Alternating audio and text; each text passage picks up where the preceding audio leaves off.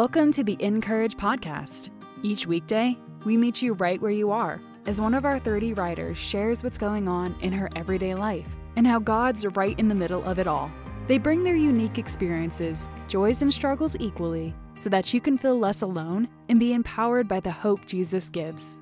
Listen in as our narrator, Grace P. Cho, reads today's article. Today's article is written by KJ Ramsey and is titled, Welcoming Women Through Our Wounds. This past spring, I found myself sitting next to a pool with a fellow writer. While the sun burned our shoulders, we slowly shared the way we both had been burned in friendships with other women. Though we had traded texts and voice memos for years, we had never swapped the story of one of our hardest mutual sorrows. This friend has been a safe place for me. We relentlessly support each other.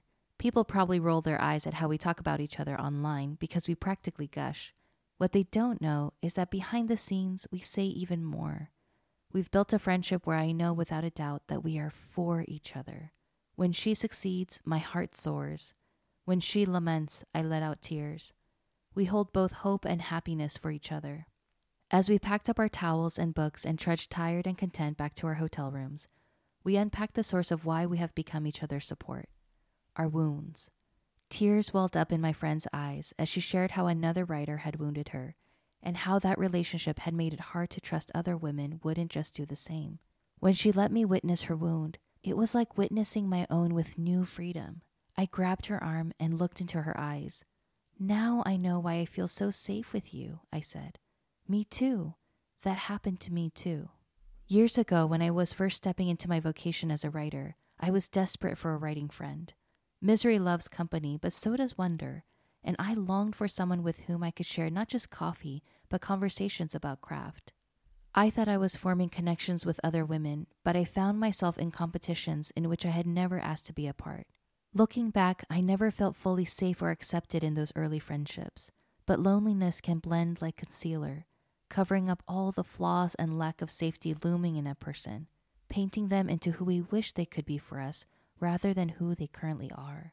There's a reason catfight is a colloquialism, and a terrible one at that. In a male-dominated culture that's fueled by both scarcity and individualism, we women are conditioned to treat each other as competition. People have been slinging around the word catfight since as early as 1854, when an author named Benjamin G. Ferris wrote that polygamous Mormon women often fought over their shared husband, resulting in a new norm of separate houses to discourage the women from not only yelling, but pulling out each other's long braids from their bonnets. I am not making this up. Interestingly, the term catfight doesn't have a male counterpart. I can't help but wonder, are women meaner than men, or are we just conditioned by a still patriarchal society to be cruel to one another? We learn young that there's apparently only so much room for female voices to be heard.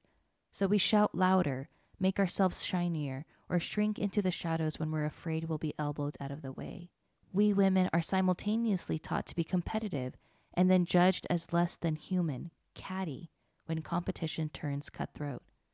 Capitalism tells a compelling story about what it takes to win in life, but the gospel tells a story where beloved is the name God gives us, whether we accomplish anything amazing at all or not.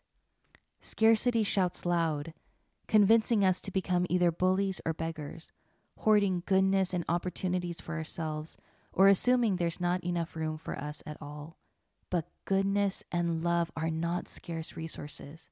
When women treat one another as competition, we crush each other's capacity to show up as our full selves. Maybe the catfights of female friendships are a grand distraction from the wonder that would happen if we really welcomed each other. Maybe the powers that be in this world would be disrupted into dignity and delight if we women showed up strong and saw each other's strength not as robbing from our own, but reinforcing it. There's a story Jesus told in Luke 15, really an echo of Psalm 23, where God sets a table for us in the presence of our enemies. I tell this story in greater detail in my new book, The Lord is My Courage. Jesus says that God is like a woman who has lost a silver coin in her home. She rummages for it. She gets down on the ground to find it. She searches through darkness and grime. And when she finally finds this lost coin, she invites her friends, who culturally we can assume were women, over for a feast to rejoice that what was lost was found. What if we women most emulate God when we seek for what is lost and precious, and when we find it, whether it be words or work or wholeness, we feast with each other. My friend has taken her wound and made it a place of welcome.